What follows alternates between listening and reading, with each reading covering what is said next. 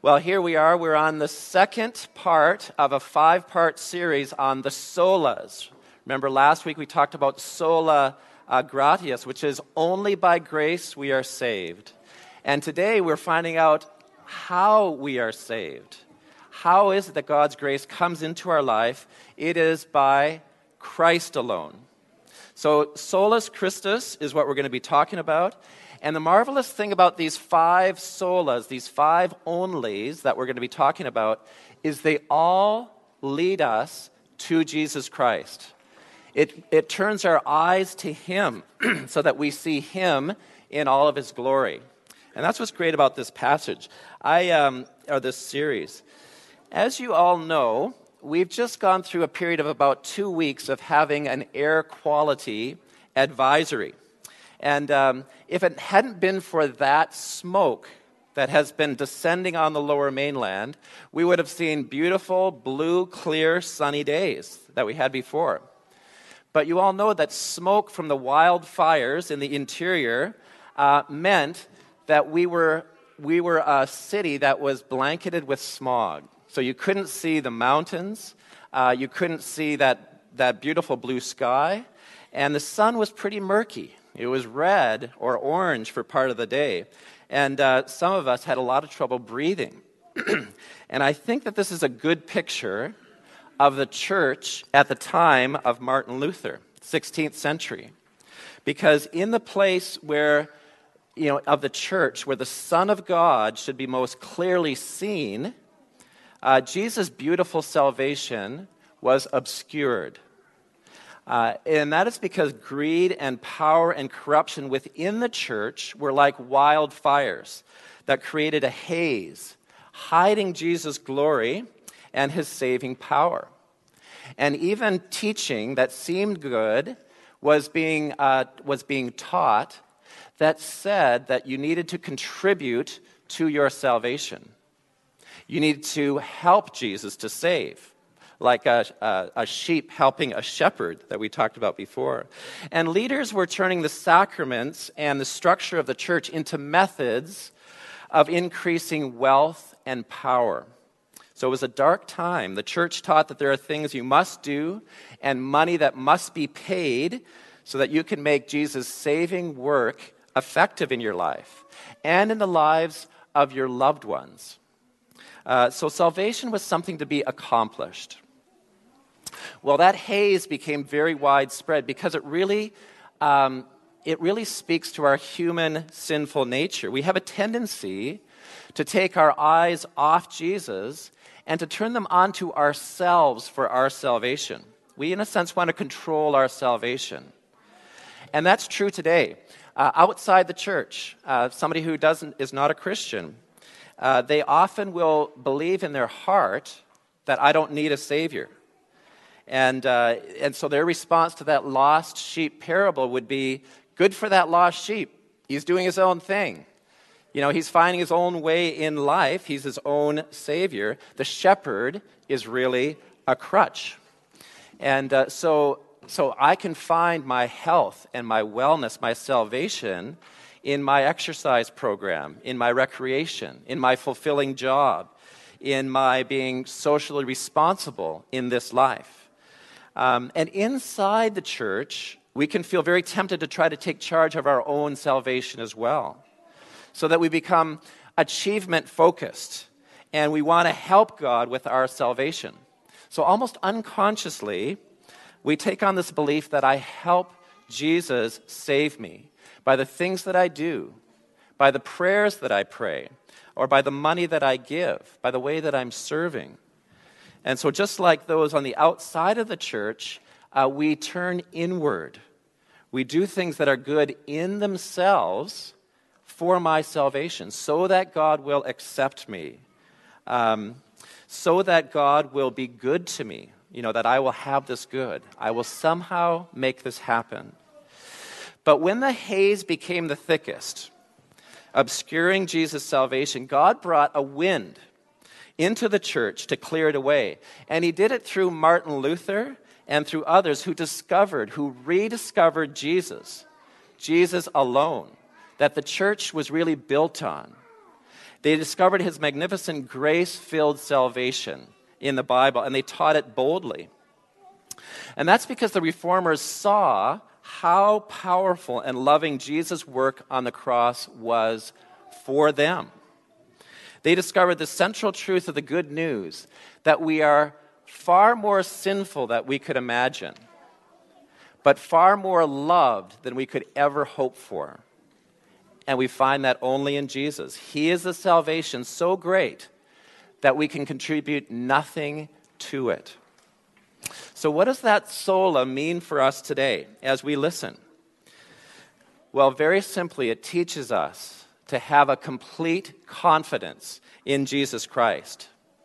You know, it's saying to turn our eyes from ourselves and to Jesus. There is a deep, deep assurance here that Jesus begins and he finishes your salvation. You know, if you have been a Christian for even a short time, it is very likely that you have experienced doubts about your salvation. I mean, I have had conversations with people who have been deeply committed Christians all their life into old age, and they ask this question, you know, does God really love me? That's because Satan wants us to question Jesus' power to save us and to love us. He is moving us to look within ourselves and not to Jesus to save. And so we say to ourselves, my sins are too great to be forgiven. My faith is too weak. I don't repent enough. I won't be able to continue. I don't have the joy that I should have. I waver in holding on to Jesus. You know, have you ever thought any of those thoughts? If you're honest with yourself, you have. Maybe God doesn't love me. Well, as Jeremy said, Martin Luther had those same thoughts, and it led to a real crisis in his faith. He looked to himself. He worked harder than anyone to try to make himself acceptable to God, and he knew it wasn't enough. Thank God he saw that, because he read about Jesus in the book of Romans, and God turned his eyes to Jesus alone for his salvation. He found peace with God. And I want you to briefly look at Romans 8. This was so profound for Martin Luther. Look at Romans 8, 31 through 39. And you can see how God does this for us. I'll read it to you. What then shall we say to these things? And that's all the things he's written in Romans, the blessing God has for us. If God is for us, who can be against us?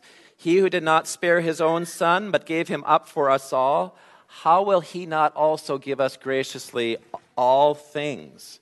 Who shall bring a charge against God's elect? It is God who justifies. Who is to condemn?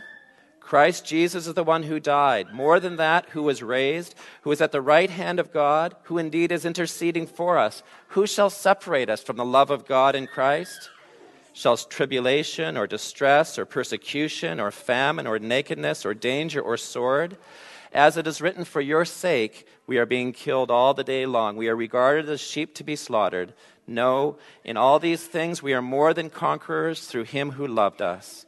For I am sure that neither death nor life, nor angels nor rulers, nor things present nor things to come, nor powers, nor height, nor depth, nor anything else in all creation will be able to separate us from the love of God in Christ Jesus our Lord. God turns our eyes to Jesus here. And he says Jesus alone takes away two fundamental things that are barriers between us and God: condemnation and separation. And that's why in 31 through 34, it says that Jesus alone takes away the condemnation for our sins. And Paul looks into our hearts here. He knows that in our experience, we feel condemned as we deal with our sins. Satan accuses us. As with all his lies, there is a half-truth to this, because yes, true justice says that we should be condemned for our sins. But God brings us into a courtroom in those verses, and he asks three questions. He says, who can be against us? Who brings charges against you? And who shall condemn you? And the answer to all three questions is obvious if you've been reading Romans 1 through 8. And that is no one. No one can. Why? Because the only one who can rightly condemn us is God. But he is for us. He is for us. How do we know that? It is because he gave his son to die for us in verses 32 and 34. And verse 34 goes on to say that more than that, Jesus was raised. And he rules, and indeed he intercedes for us. You know, the great Scottish pastor, McShane, said, if I could hear Jesus praying for me, interceding for me in the next room, I would not fear a million enemies. Yet the distance makes no difference. He is praying for me. You see, this is how God is for us.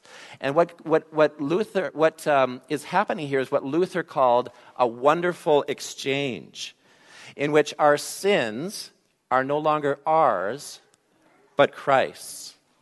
And the righteousness of Christ is not Christ's, but it is ours. As he goes on to explain it, he says, Jesus has emptied himself of his righteousness that he might clothe us with it and fill us with it.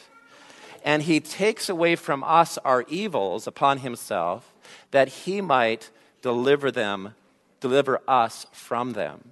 It is the wonderful exchange. And that is what Sola Christus is all about.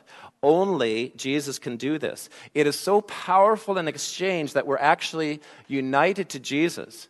And nothing can separate us from the love of God in this world or in the world to come on Judgment Day. That's what verses 35 through 39 is all about. All separation is taken away. Because of Jesus alone, on God's Judgment Day, he will embrace you with his love. That's what Judgment Day will mean for us. And in this life, in every hardship and turmoil, God's love will surround you. And he will fill you and pour out on you his love. You know, in this little passage, Paul chooses all the things that can really make us feel far away from God. He says, shall tribulation or distress or persecution or famine or nakedness or danger or the sword separate us? No, he says emphatically. Look to Jesus and you will be sure that in every hard time, Jesus' love will enfold you. And that is the main thing. It is Jesus alone that has done this. He alone is our greatest good. It's not having a building program. It's not having great music. It's not having ministry initiatives. It is Christ alone saving us. This is our greatest good. This is the main thing. And that's why salvation by Christ alone actually transformed the church, the Roman Catholic Church as well. It revitalized people's relationship with God. The church began to evangelize with love. And they were moved to serve because of Jesus' love. It is this new realization of the shining glory of Jesus alone saving us. And I want to close with some words, but I'm going to tell the children in about 1 minute or less, I'm going to have you come up and show us what you've done, okay? I want to close with Charles Spurgeon's words. Charles really understood what Christ alone saving him meant. And I think it's because he went through a lot in his own life. Listen to his words. This is the implication for us. And it's this. Remember, therefore, it's not your hold of Christ that saves you. It is Christ. It is not your joy in Christ that saves you. It is Christ. It's not even your faith in Christ, although that is the instrument. It is Christ's blood and merits. Therefore, do not look so much to your hand with which you are grasping Christ as to Christ. Do not look to your hope to Jesus, but look to Jesus, the source of your hope. Do not look to your faith, but to Jesus, the founder and perfecter of your faith. This is what it means to be the lost sheep that a shepherd is grabbing hold of and putting on his shoulder. This is what it means in our life to know Jesus alone as our salvation. Now, I want to ask the children to come on up and bring your stuff with you. And I want to hear a little bit more about the sheep. We've been talking about it as well, what it means that the shepherd alone saves us. And there's a joy in that. There's a change. I'll start with a lost sheep first. Does anybody have some lost sheep? There's a sheep that is lost in a very imposing forest. That's very good. Yes. Any more lost sheep? Wow. Here, I'll give you this. Give them to me, guys. Now, tell me where that sheep is lost? Oh, okay, this sheep is lost in a cave. I was pretty sure that was a cave, and it is. A very dark cave. And who has not felt that way at times? Any other lost here? Oh, and is this a shepherd's staff? Yeah, so he is saving the sheep by a shepherd's staff. And the staff protects you and also pulls you from the hard places to get hold of. That's what the shepherd does. Okay, now tell me a bit about this. That's a cave. Being too loud. So this is a cave, and this is the shepherd. He has a crook, and the sheep is in the cave. Oh, very good. My goodness, that sheep is in desperate need of a savior. Good. Maybe we'll do one. Big parties? Oh, we have a party. Okay, let's do a party here. It's a big party. Oh, very good. My goodness. That looks like a party that I'd want to go to. There you go. And there's a party in the sheep pen. Oh, there's a party in the sheep pen. Look at it. Those are very happy sheep. My goodness. And Claire Thank you, Sophie. And what is this? The party. Oh, there's the party. Look at that. Now, that is a colorful party. They are having an amazing time because of this most wonderful thing that has happened, that Jesus the shepherd has saved the sheep. And that's the biggest thing that we celebrate in church as well. Okay, I'm going to have you all sit down, and you can grab your stuff and take them with you if you'd like, or leave them up here because we like to display them. And I'm going to turn things over to Jeremy. Here's one last. Oh, that's a sheep that's caught in the brambles. That's very good. Caught in the brambles, and the shepherd comes to save him. And the sun is shining. They must have been listening to my sermon.